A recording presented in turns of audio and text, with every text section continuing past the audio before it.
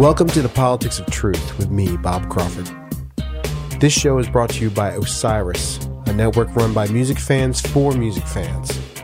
The goal of this weekly program is to empower our listeners with the information they need to make informed decisions as they follow and vote in the 2020 elections, be it in the state primaries, caucuses, or the general election in November. Get ready for a head-spinning week here on Politics of Truth as we take a look back at Bernie Sanders' stunning victory in the Nevada caucus last Saturday and look ahead to the pivotal South Carolina primary, which takes place this Saturday. To help us better understand the historic and present importance of these two contests, we tap the foremost political experts in each state. Elections are about defining the future we seek. Horace Greeley famously said, "Go west, young man, to capture that spirit of self-determination." So let's first head west to Nevada and speak with Jon Ralston, the editor of the Nevada Independent and the unofficial dean of Nevada politics, who co-moderated NBC's Democratic debate last week about the near future of this campaign after Sanders' significant victory last Saturday. Jon Ralston, welcome to the Politics of Truth. Hi there. Jon, I want to get into what happened in Nevada this weekend, but first, you are the founder of the Nevada Independent, and something I'm very cognizant of and concerns me greatly is the death of the American newspaper and what comes next. I'm a musician, right? We've gone through all kinds of situations with streaming and who gets paid for what they do, who doesn't get paid. That's kind of what we're dealing with the newspaper business. Washington Post is doing great. New York Times is doing great. But your local newspaper that's holding your local government accountable is not doing great.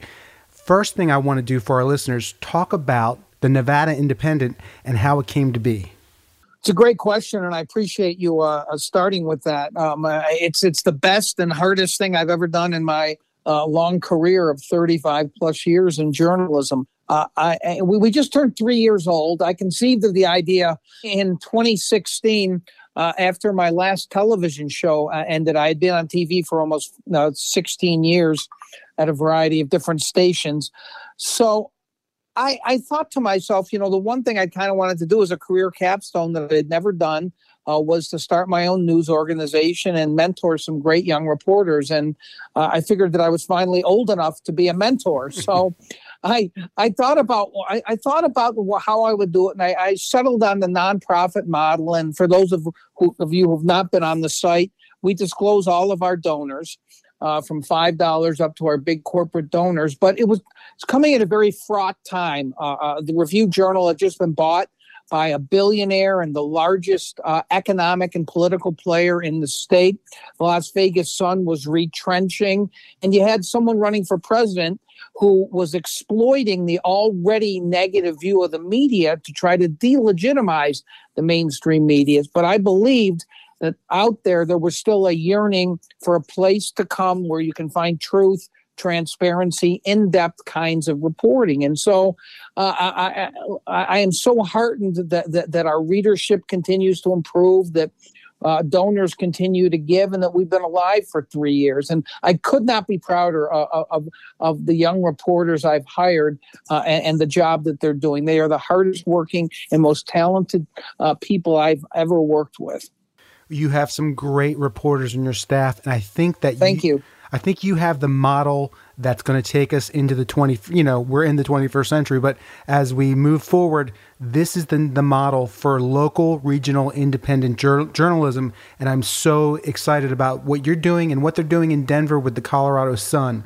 So you guys are doing some great work, and we got to keep the news coming. We need to keep it fresh, and we need to hold our leaders, whether it's in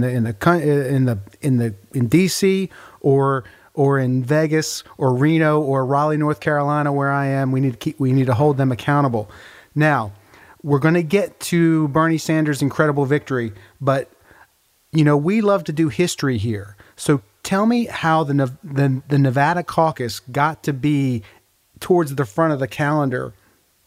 Well, back in 2007, Harry Reid was the Democratic leader in the Senate, and he had a lot of influence. And he decided that it was time to get Nevada into the early state mix for a variety of reasons, including that we're much more reflective demographically of the country than Iowa and New Hampshire, which are 90% white. But he also wanted to help the Democratic Party here, and by the way, help himself. He was up for very difficult re-election the following cycle. So he went to the DNC and he lobbied for this, and he had a lot of influence at that time, and he managed to get Nevada in as an early state under the condition that would be a caucus, because he wanted to use it as an organizing tool as well. And the first caucus that we had here, the early state caucus in 2008, they registered, I believe it was 30,000 new voters on that one day. And so he saw the potential of it, and he did win re-election the next cycle, partly because of the energy that created in the registration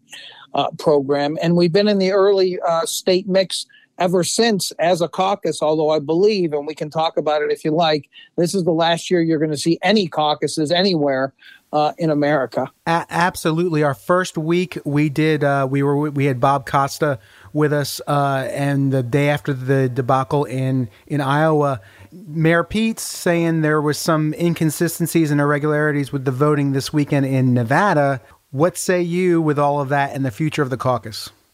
Well, there were inconsistencies and irregularities. There always are in a caucus. People should know, though, when Mayor Pete wrote that letter to the Democratic Party, it was after the first batch of results had come out, and it showed him neck and neck with Joe Biden for second place. And he really wants to position himself, as does Biden, as the alternative to Bernie. And so at that point, it looked like maybe if some of those errors could be corrected, that maybe he would get second place. But as the results came in, it showed that Biden stretched his lead. And so he's clearly second place, and Mayor Pete is third, for what that's worth, when it's just such a blowout by Bernie. The caucus is gone because of the disaster in Iowa, because people have been so critical of its so-called undemocratic way of calculating votes. So Iowa's going to be gone. Nevada's going to be gone. I'm only hoping that as we go to a primary, that we retain our early state status. It wouldn't have been a question if Harry Reid were still in power, but he's retired now. And so I think it's very iffy if we're going to be able to keep our early state status. Reid, of course, came out this week and said what I've been saying for a long time, not that he copied me, but that Nevada should be first, because we really do have a very diverse electorate that's reflective of the electorate at large. So how were the overall numbers for the weekend, and what does that say about the diversity that you have? Like, does that, you guys had pretty good numbers, I think. Is that a good predictor for the Democrats going into the fall? Well, there were 75,000 people who voted early, partly because of the Iowa disaster. That's a big number. They wanted to vote early as opposed to caucus on Saturday. Only 25,000 people caucused on Saturday, but the total is bigger than 2016. And I think people are really making a big mistake extrapolating from whether they think it was a good turnout or bad turnout to what the enthusiasm will be in November. Completely different set of circumstances. And it's like when people talk about low turnouts in primaries for regular elections and whether that is determinative at all of what's going to happen in the general election. It's not. There are so many things that are going to happen between now and November that what just happened will be long forgotten. Heck, it'll probably be forgotten by the time they have that debate tomorrow night. It'll be forgotten by the time this podcast airs on Wednesday or Thursday. That's right. So how strong, what do you think in the fall? You think that Nevada could go Democratic? I know it's kind of in that column, it's in that blue column right now, but how is President Trump's strength there? I know he's been trolling all of the Democratic primaries and caucus sites. Is he a strong candidate, and could he turn it red this fall? Well, Trump's numbers here are terrible. He's anywhere from 10 to 15 points underwater, meaning that's how large his disapproval rating is over his approval rating. The state also has become increasingly blue. The last three Democratic nominees, Barack Obama and Hillary Clinton, all won here. And the Democratic Party here is one of the most formidable machines in the country, and they keep out-registering the Republicans now by even bigger margins because of automatic voter registration and same-day registration for the caucus, where they registered, they say, 10,000 new Democratic voters. So Trump should not be competitive here in the fall, but there's a lot of talk among Republicans that they can flip some states if Bernie Sanders is the nominee, and the argument is that he will be too extreme for moderates and even moderate Democrats and independents. And of course, independent registration here has skyrocketed over the last 10 years. So I'm not sure I buy the argument, but even if Bernie Sanders is a nominee, it is barely a 50-50 proposition at best for Trump to win Nevada. All right, so we've buried the lead here. Sanders had an incredible victory. How did he do it? He did it because he had the best field operation and the most enthusiasm. And you can combine those two things and you can't lose. Now, Bernie Sanders did pretty well in Nevada in 2016. He barely lost to Hillary Clinton. But that was essentially a ragtag group that didn't have any real organization, just all that passion that Bernie Sanders engenders. This time they had real political pros. They had an infrastructure built, and they were able to harness that enthusiasm and win by a more than 2-1 margin. So it's really pretty simple how he did it. You got to see Sanders in action. I mean, what do you think? Is the energy really with him? Does he have something akin in 2020 to what Trump had going in 2016 as far as the crowds go and the enthusiasm and the rising ascendant coalition? I think that's exactly the right question. And I think the answer is yes. It's different, of course, but there are some similarities. But you see nothing like the enthusiasm for Sanders at other rallies, although it could be said that Elizabeth Warren for a while was engendering that same kind of energy, but she has faded a little bit from the conversation despite her tremendous performance in the debate. The real issue for Bernie Sanders now, though, as he built up this momentum out of Nevada, is what's going to happen as you see all the attacks on him escalate. And they're going to focus on two things. One, the cost of his programs, which even he says is at least $30 trillion. That's going to be stunning for some people. And the exhumation of all the old clips of him talking in somewhat flattering terms about authoritarian regimes. That stuff, whether it's taken out of context or placed in context, and all of his spending is going to be used not by Donald Trump first, but by his opponents to try to slow down his momentum. I would suggest, though, that with the coalition that he's building, that he has a chance to win South Carolina, where Biden was once dominant. And if he wins South Carolina after winning Nevada, he's going to have tremendous momentum going into Super Tuesday, and he'll be very, very difficult to stop. Okay, last question. Does anybody get out between South Carolina and before Super Tuesday? Well, it's only a few days, but and they're all saying now they're in for the duration, including Klobuchar and Steyer, who really don't seem to have much chance. Listen, you have to have a UG go to run for president in the first place. That's baked in. But the writing's going to be on the wall, and there's going to be tremendous pressure for both of them to get out. And I think it's possible that they both get out before Super Tuesday. John, thank you so much for your time. My pleasure. I enjoyed it.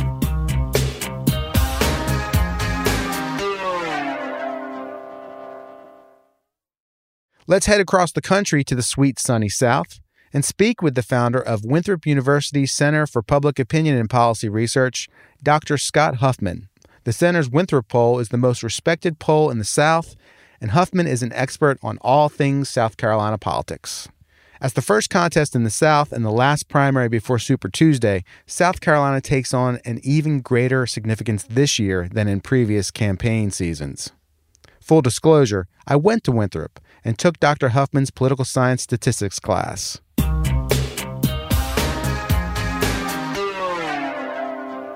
Scott Huffman, welcome to The Politics of Truth. Thank you for having me on. Scott, you are the director of the Winthrop poll, which has become the most important poll in the southeast of the United States. Tell me about the poll and how often you run the poll, because you don't just conduct this poll during campaign season, correct? That's correct. Actually, I utterly loathe doing election polling, to be honest. You don't get much good, deep data with that. By necessity, they're short polls. It's a snapshot, an accurate snapshot of how things stand that day. But the polling I love doing most is not just likely voters, but kind of all citizens. And so, for South Carolina, those polls where we kind of ask everyone questions. The politicians only care about registered and likely voters. But, our polling into the heart of South Carolina has actually led to some changes. For example, the politicians were terrified of CBD oil. Oh, the public will never go for anything related to marijuana. Well, our polling showed that people were okay with CBD oil, and the next session they passed a law making it legal in South Carolina. The other polling we do is of the entire South. I think most folks are probably aware. 20 years ago and earlier, Chapel Hill, the Odom Institute, used to do Southwide polling, and now nobody does. And the South as a region is still a cohesive region in a way other regions in America aren't. So, for example, back to voting, any Republican presidential candidate in the modern era who sweeps the South, gets all the southern states, becomes president, and any Democratic presidential candidate who cracks the South with at least 2 states, they become president. So, yeah, we don't just do election polling. At a minimum of 4 times a year, we put out the Winthrop poll.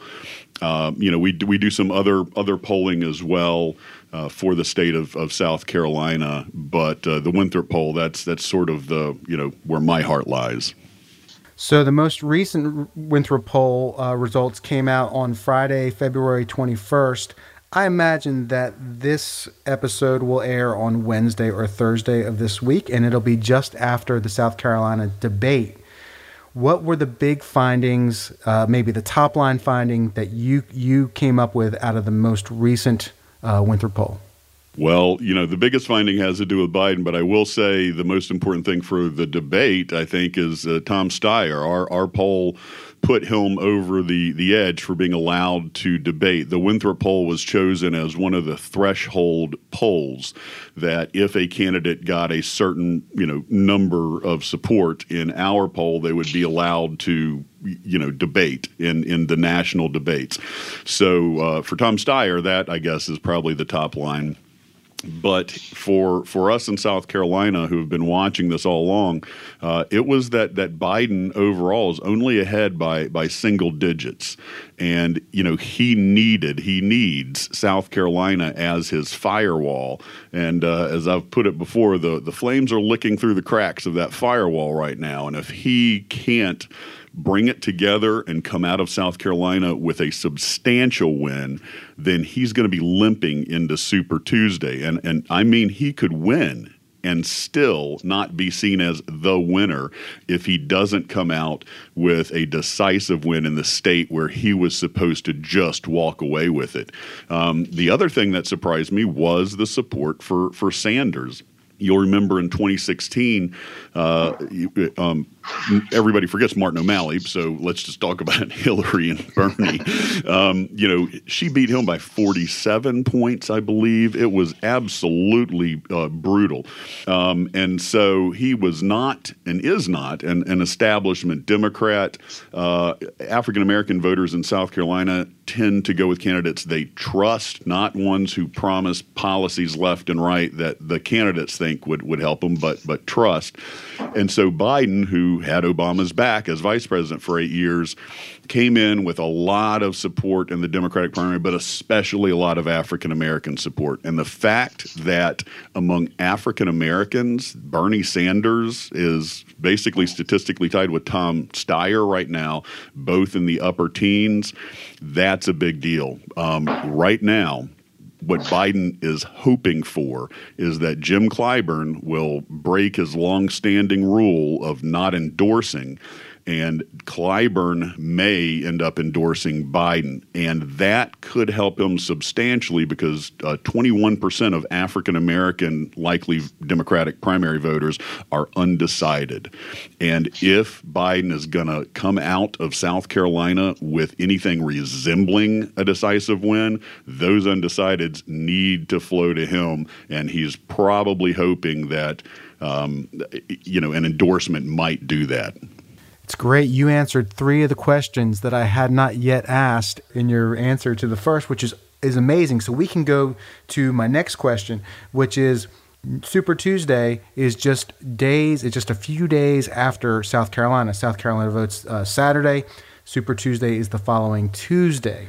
However, there are states that are up on Super Tuesday that have had early voting. In fact, I live in North Carolina, and I voted after New Hampshire.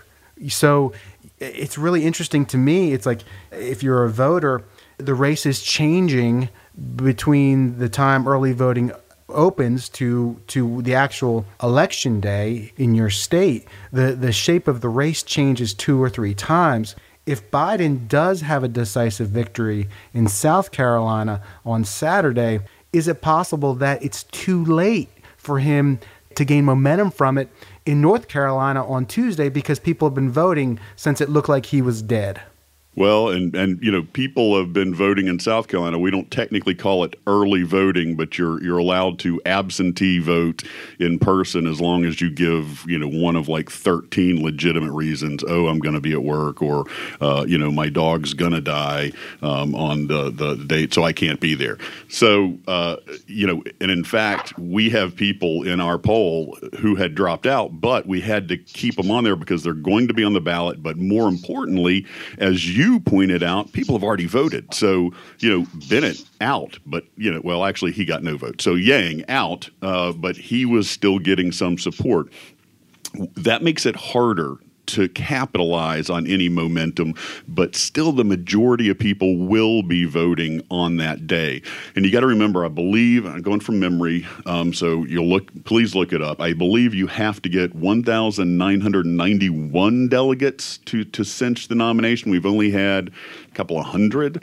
I mean, Super Tuesday could quite literally just change everything, and especially since Bloomberg has been staying out of the early states and has been hammering away on the Super Tuesday states. Those folks are, for example, going to have opportunities to vote for somebody that folks in South Carolina are not. What you see happening in the run-up to Super Tuesday is a couple of things. I think some strategic targeting. For example, Elizabeth Warren has basically pulled most of her advertising out of South Carolina. It was really interesting. She did the smartest thing a candidate could do. The strategy just didn't work for her. Over 60% of the South Carolina Democratic primary is going to be African American, and 2/3 are going to be women. So that basically means black women are the crown jewel of the South Carolina Democratic presidential primary. Obama knew that.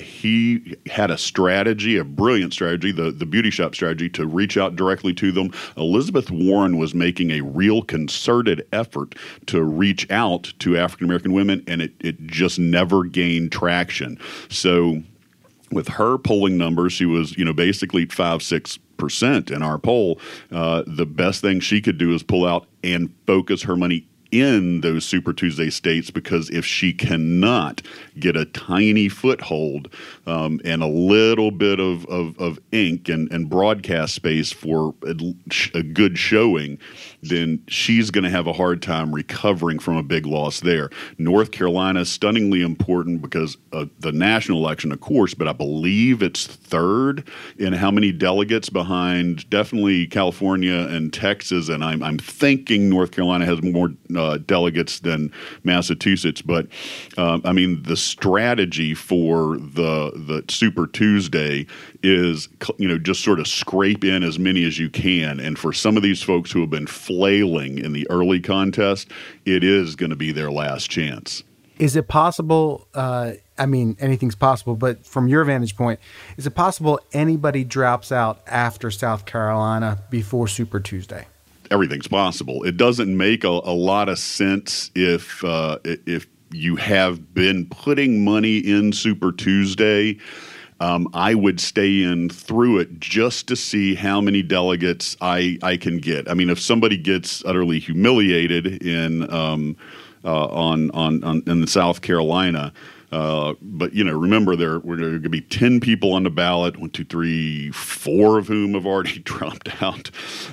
So I would stick it out because you have to be able to say, look, I can appeal to places elsewhere. South Carolina is really important because African Americans are such an important part of the Democratic constituency nationally.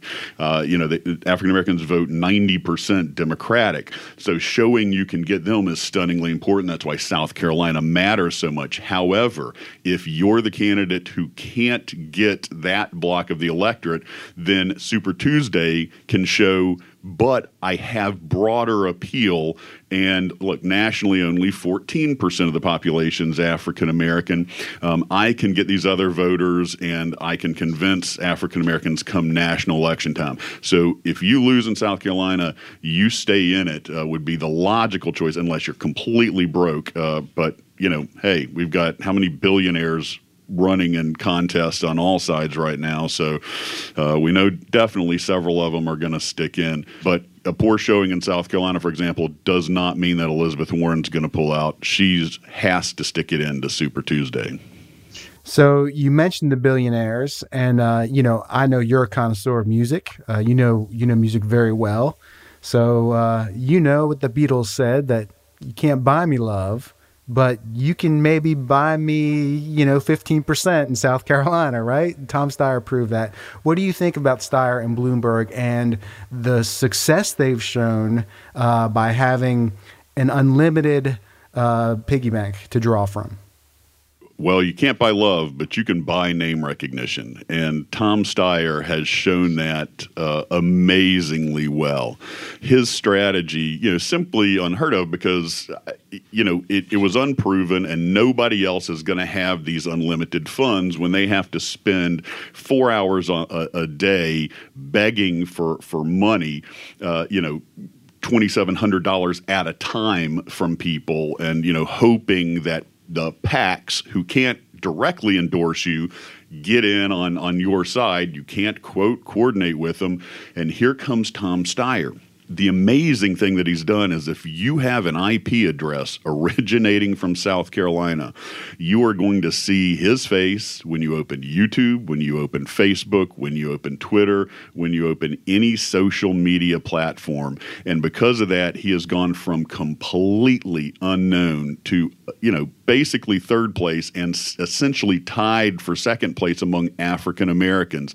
That actually, I think, is what's worrying Biden the most because, Tom Steyer comes across as, the moderate, slightly older white guy who's an alternative to Biden, who's not Bernie. And the fact that he was able to come into what Biden saw as his backyard. I mean, he's vacationed here.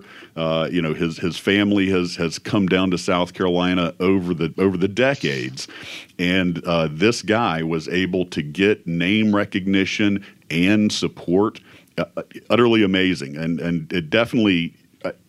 Those of us who worry about money in politics, it's been a real wake-up call. I mean, we were worried about, super PACs, independent expenditure committees, and the 527s, the regular PACs, and the 501c4 organizations who can actually shield their donors.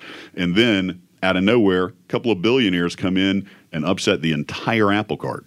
Yeah, I think there's a longer, that's the result of that, right? That's the result of Citizens United. That's saying, well, if people can, if super PACs and they can pull money from all these different places and be like a very wealthy man, why can't a wealthy man or woman just put down their wealth and spend it? And this is a really fascinating cycle. I mean, we're in this crazy time in our history of our country, but you have this battle. You have Bernie Sanders, who seems to have that ascendant coalition. and which is completely against millionaires, and which in some ways Donald Trump represents that. And then you have these other millionaires, and they're both in the Democratic Party that are vying for the nomination. And Bloomberg, who wasn't even a Democrat until recently. So let me ask you about Bloomberg. He is, I mean, I live out here near Chapel Hill, and I can't turn on the television without seeing a Mike Bloomberg ad or turn on my computer. So he's right. I'm sure he's dropping ads in Charlotte, which is in the Rock Hill media market, right where you are. Absolutely, that's one of many reasons I cut the cord on cable. I'm now a subscriber to Hulu because of that. But please go on. You're exactly right.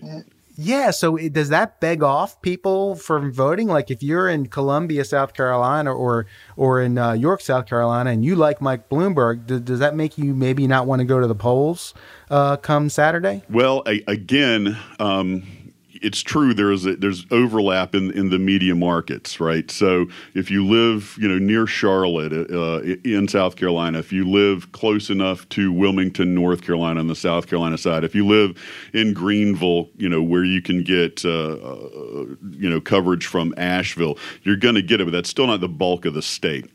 And it's still not, Greenville, Spartanburg is a population center, and York County is where we are here in Rock Hill is the fastest growing in the state. But, the Charleston area, the Columbia area, they're not getting it.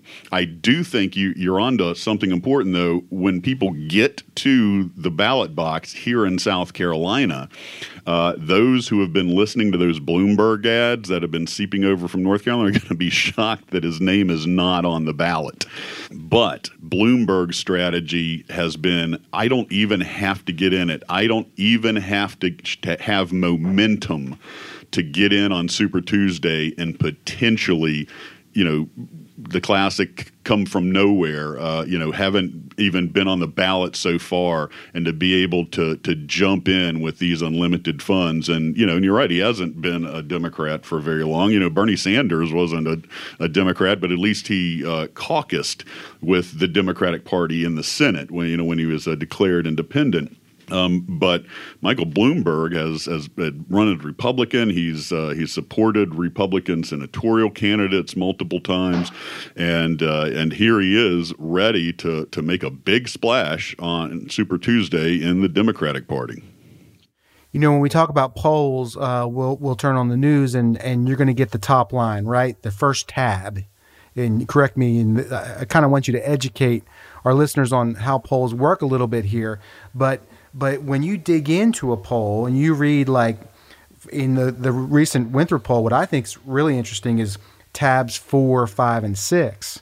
And tab 4, because we've heard so much about Mayor Pete, and he's the first gay man running for president. He's a married man, and that African American voters tend to skew socially conservative, and they might not accept him because of that.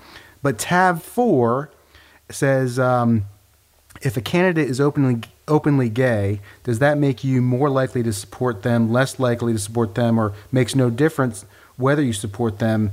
No difference is 82% among all people who were polled, and 79% amongst African Americans. Did the Winthrop poll help us challenge conventional wisdom? A little bit. It's still, going to be seen as something that may not be fully supported, when you are in church on Sunday, when you're in black churches. A lot of folks will always, have the running joke of, look, everybody pretends the music director at the black church just hasn't found the right woman yet. But it is not as accepted in the African American community, but that's different when you look at sort of somebody who's going to be a leader or somebody who's in business, and that is a change. It still may be personally taboo, but the fact that African Americans and folks in general are saying, look, to 4 out of 5 of us, it makes absolutely no difference. So that is the slow swing of I think that conventional wisdom beginning to change. And tab 5 asks the same question about a woman, and it's pretty much no difference among all correspondents. It's 84%, and among blacks, it's 83%. So that's not too far off of that. And then tab 7 is interesting. Which is more important to you personally, that the Democratic Party nominate a presidential candidate with a strong chance of beating Donald Trump, or who shares your positions on major issues? What do we hear on the news all the time?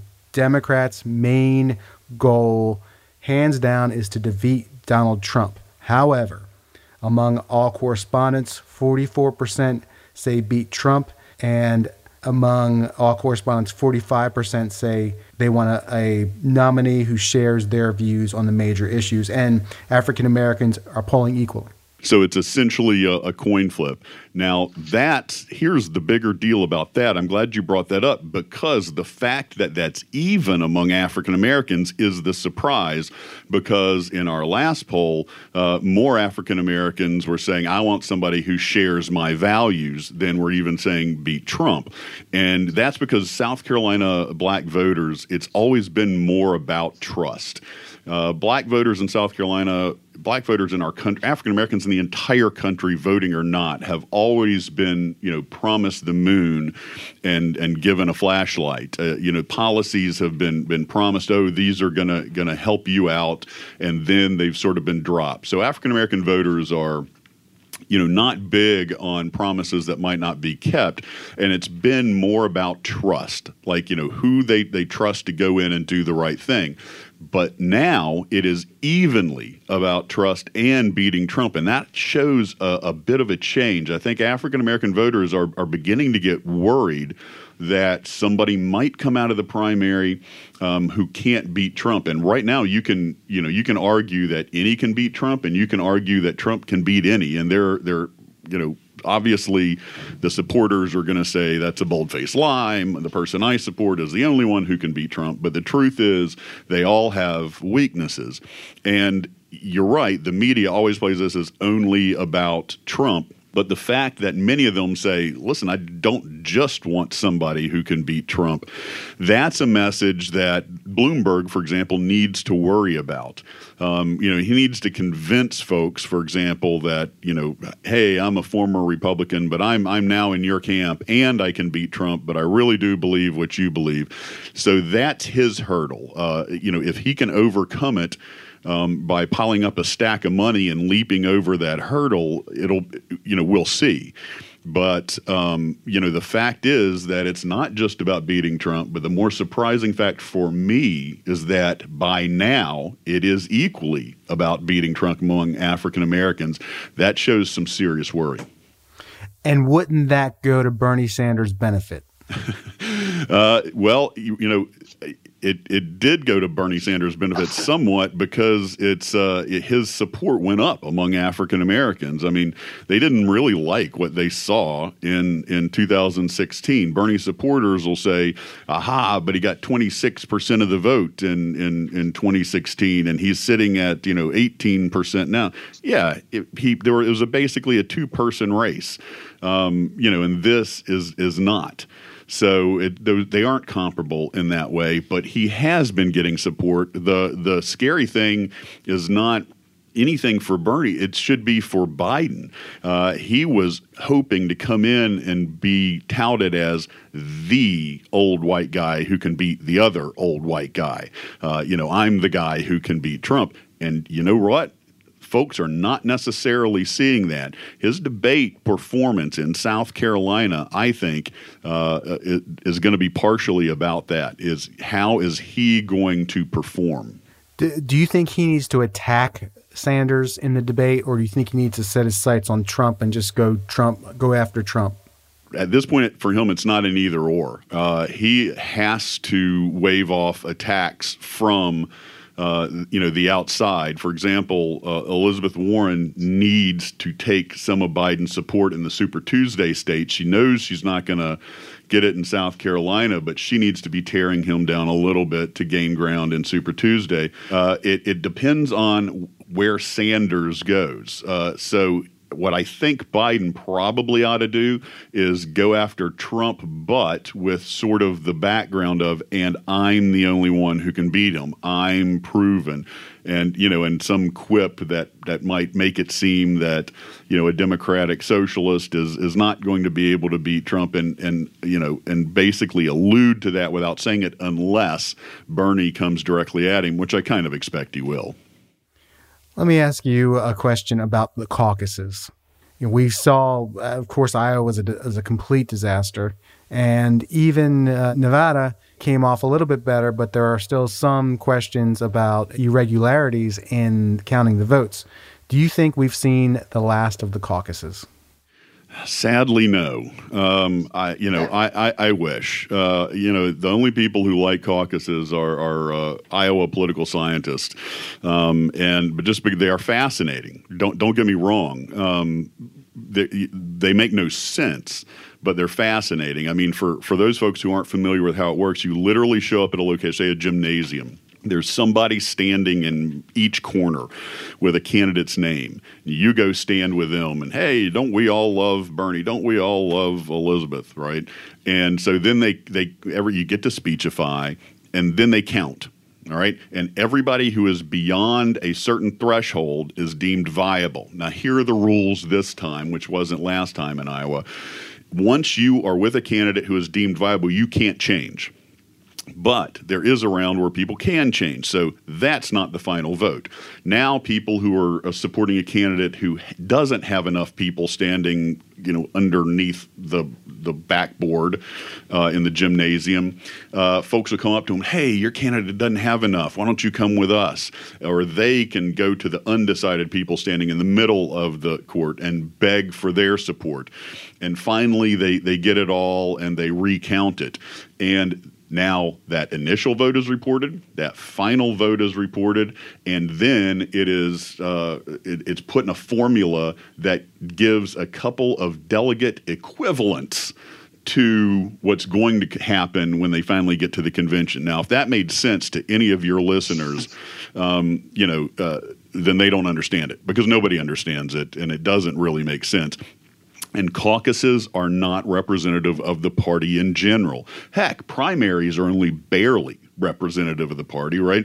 The folks who show up in the primary are, in most places or in all places, much more liberal than the regular Democrats, much more conservative than the regular Republicans. Well, take that conservatism or that liberalism times 10, and those are the people who actually show up and hang out for 3 hours for a caucus. Now, so again, it's not the end of the caucuses. I personally wish it was. But hey, as long as we maintain in South Carolina the first in the South, I'll keep my yap shut. And so what is the history behind that? How did South Carolina become the first in the South? Well, we didn't have our first primary until 1980, presidential primary, and that was for the Republicans. So, it basically had been done by convention, and the Republicans, were trying to make South Carolina relevant. I mean, everybody remembers the old South. After the Civil War on, conservative whites ran everything. They didn't want the blacks voting, but those conservative whites were Southern Democrats. Well, as the National Democratic Party came forward, and in the 60s, the National Democratic Party is supporting civil rights, the Southern Democratic Party is going, whoa, we can't support this. But the elected Democrats were still super conservative whites. They weren't going to lose. But the average voter was beginning to slowly say, okay, now I can vote for these guys still. They're still good conservative. They're still good segregationists. I'll still support them. But At the national level, they were beginning to split their tickets and vote Republican at the top of the ticket and Democrat down tickets. So the Republican Party in South Carolina says, we have to show we're relevant. And so they pushed for the primary for the first time in South Carolina, and it made a big difference for Ronald Reagan. And of course, it has to be on a Saturday because they didn't have a lot of money, and you can only get volunteers on a day where most people aren't working. So that happened for a while. The Democratic Party, as it was evolving, was slower to catch up, mainly because they were afraid it would sort of upset the apple cart for the folks that the National Party wanted. And so they really didn't get into it until the early 90s, 92. But what both parties very quickly realized, again, South Carolina is a phenomenal place for both parties, for the Republicans to see every stripe of conservatism, right, from evangelical right-wing Christians to, libertarian-leaning Republicans to the average business Republican. So if you can show you can get support from that kind of crowd, then you can win over all conservatives, across the country, but mainly in the South. And of course, for the Democratic Party, we're the first test of African American support, which is so crucial for the Democratic Party, but not just African American support, but enthusiasm. So you look at 2008, not only did Barack Obama win South Carolina, but the turnout was spectacular.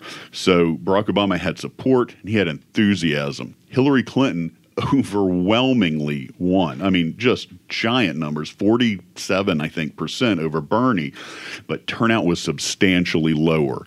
And that was the canary in the coal mine that the Democratic Party didn't pay close attention to, because in the 2016 presidential election, African American voting was down 7%. White voting was up 5%. They were not able to get enthusiasm among their base for Hillary Clinton anywhere near the enthusiasm that Barack Obama was able to muster. So then, looking at possible scenarios, let's say Bernie Sanders pulls ahead of Joe Biden. He gets a bump from the caucus last Saturday, and he has a good night at the debate. And even though he doesn't get the Clyburn endorsement, which he probably won't, he beats Joe Biden, and he has a substantial percentage of the African American vote. Would that allay fears with the National Party that he can't win in November against Donald Trump? No, nothing will allay fears. I mean, the fact is, Donald Trump can win. All the folks who are Democratic activists are, just wagging their head going, no, it's just not possible. They didn't think it was possible last time. He is very capable of winning, especially if Democrats don't turn out. So no matter who it comes out with the nominee, the Democratic Party is going to be looking in its rearview mirror at the lack of turnout in previous contests and saying we have to put the gas pedal to the floor and spur turnout. They're very quickly, once a delegate, once the nominee is decided, the National Party is going to very quickly have to get behind them and prove, whether they believe in their hearts or not, prove that that person can beat Donald Trump. The interesting thing is, if we have a contested convention, oh my, that'll be fascinating to watch, because then we won't know really who the nominee is going to be, and the Democrats will be just at each other with pickaxes all the way up till the convention, while Trump just twiddles his thumbs. Yeah, I think it's hard to see how a contested convention could help the Democrats choose a winner for November. It's tough to see. I don't know how they would recover from that. So last question on this. What number does Biden need to hit to come out of South Carolina with a head of steam? He's got to have a double-digit win, and it needs to be substantial. I mean, I'd say if he comes out in the upper teens, mid-upper teens, it'll be harder to say, oh, you should have won by more. Of course, he's no matter what he wins with, people are going to say that. They're going to point to Hillary's margin of victory, which again is not comparable because there's more people in this contest.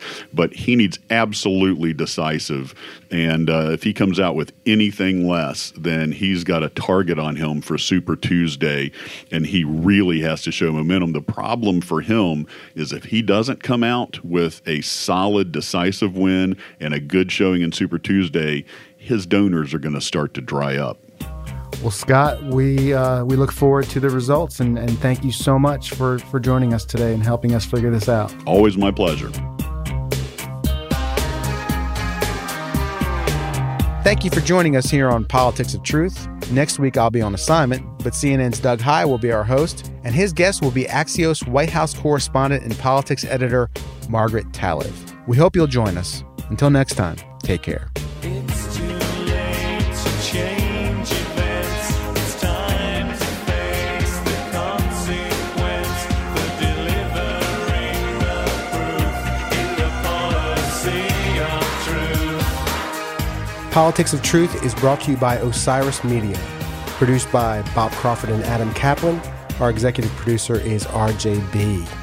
The program was mixed and mastered by Brad Stratton. Artwork by Mark Dowd. For other great podcasts that connect you to the artists and music you love, please visit osirispod.com.